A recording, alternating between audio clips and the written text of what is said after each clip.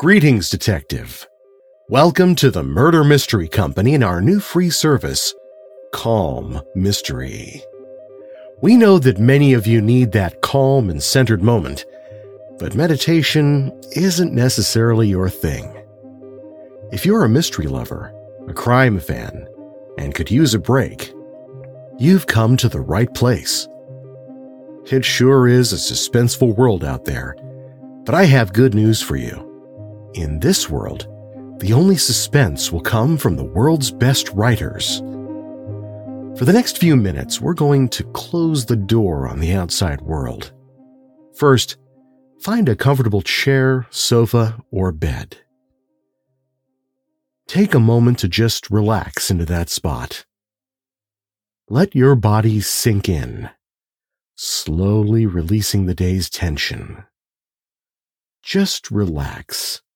You've earned this time. You need this time for you. Your body will thank you. Now let's take a moment to clear your mind. I want you to focus on two things: my voice and your breathing. Take a deep breath in through your nose. Let it out slowly through your mouth. Now the same thing, but let's breathe on my count. 3 counts in and 4 counts out. Breathe in. 1, 2, 3. Now out. 1, 2, 3, 4. As we do this, you're going to slowly relax more and be perfectly ready for tonight's dastardly tale. Now again, breathe in. 1, 2, 3. Now out. 1, 2, 3, 4. One more time, breathing out the last bit of stress. Breathe in. 1, 2, 3. Now out. 1, 2, 3, 4. Excellent. Tonight's tale of mystery, intrigue, and murder is truly spine-tingling. Calm Mysteries, the sequel, by Jeffrey Deaver, read by Perry F. Bruns. Outside the window, the jackhammers echoed the fierce thudding of his heart. But a reference to a manuscript does not a manuscript make. "Caitlin?" Lowell called into the ante-office. "Yes?" asked the young woman, a brunette who would be delicate-looking if not for the ink and piercings. Like Lowell, she was an NYU law school grad, cum laude, but one who preferred a more blended life than practicing law offered. As a paralegal during the day and an East Village songstress at night. "Hold all calls and cancel meetings for the next 2 days." "Is everything all right?"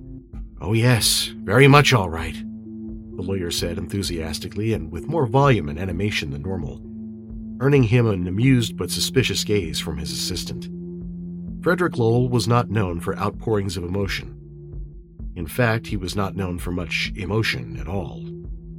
One aspect of the job as trustee of the Goodwin estate that Lowell did not enjoy was, curiously, a main contractual duty: collecting and distributing to the heirs the royalties and other payments that Cedar Hills generated.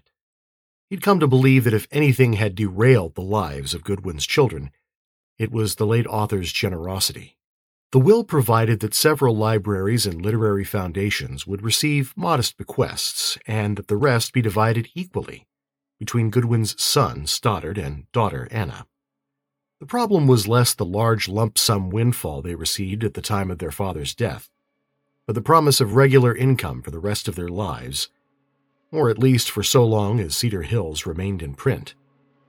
The offspring, in their 20s when their father passed, had immediately quit their jobs, and from that moment on they began to coast through life. Stoddard had tried his hand at a number of small businesses which had not so much failed as petered out when he, or his wife Beth, grew tired of them.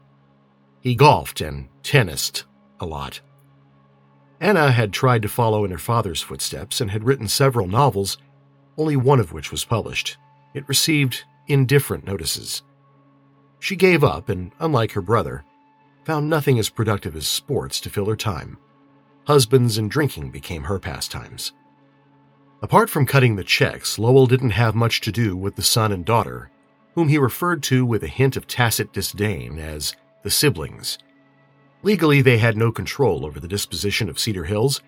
Goodwin had the foresight to establish the trust that made substantive decisions about the novel. But the inconvenience of the law didn't stop the siblings from meddling, Stoddard and Beth at least. They would frequently call, offering suggestions about advertising and merchandising, as if an action figure based on Jonas Anderson, the patriarch at the center of Cedar Hills, would be snapped up by Mattel. They were suspicious about the flow of income and insisted on detailed financial statements, which Lowell, meticulous by training and nature, readily provided. As for Anna, Lowell had received only a dozen calls from her in the past 5 years, and none about business. Mostly she rang him up late at night, drunk and sentimental, and asked for details of her father's life, which he was unable to provide, never having met the man himself. But several hours after receiving the letter from the lawyer in Connecticut, Lowell was on Metro North, speeding to White Plains to see the siblings. He was met at the station by Stoddard, now in his 60s. Trim, tall, and fit, strikingly resembling his father, the man greeted Lowell with a weak handshake and averted eyes.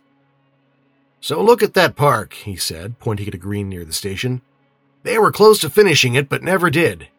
There's a huge battle in City Hall. Do you know how many people sit on the Board of Supervisors?" As they climbed into an old musty Cadillac and sped off, the man went on and on about the matter. Lowell paid no attention. He'd learned by now that Stoddard believed that if you preemptively rambled enough, people would forget to deliver bad news. He hadn't told the siblings about the letter mentioning the sequel, just that he wanted to see them about an important matter. He was worried that forewarning would give them time to think up dozens of questions, as well as schemes about how to maximize the income they'd be receiving from the new book.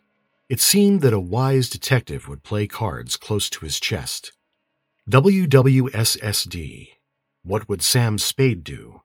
That was Frederick Lowell's new mantra. They drove for 10 minutes on the highway before Stoddard turned off and began threading along increasingly smaller surface roads. Finally, they left pavement altogether. This was curious. It was not the way to his and Beth's house, and Anna, he knew, had recently lost her residence to her third husband in a messy divorce. Soon all he could see was Westchester County wilderness, thick trees mostly, a marsh or two.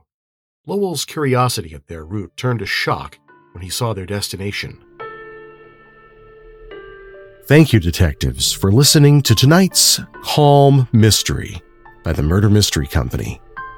I'm Perry F. Bruns. Would you like to show somebody you care? Is there a mystery fan in your life? Couldn't they use a quiet moment and a great story? I'm doing personal stories of 20 minutes or less. Something personal like this can make a friend or family member feel truly loved in an otherwise dark time. They're only $49, and you can email me at calmmystery, that's C-A-L-M mystery, @gmail.com. In the meantime, stay tuned for more tales to tingle and terrify while giving you a needed break from the outside world.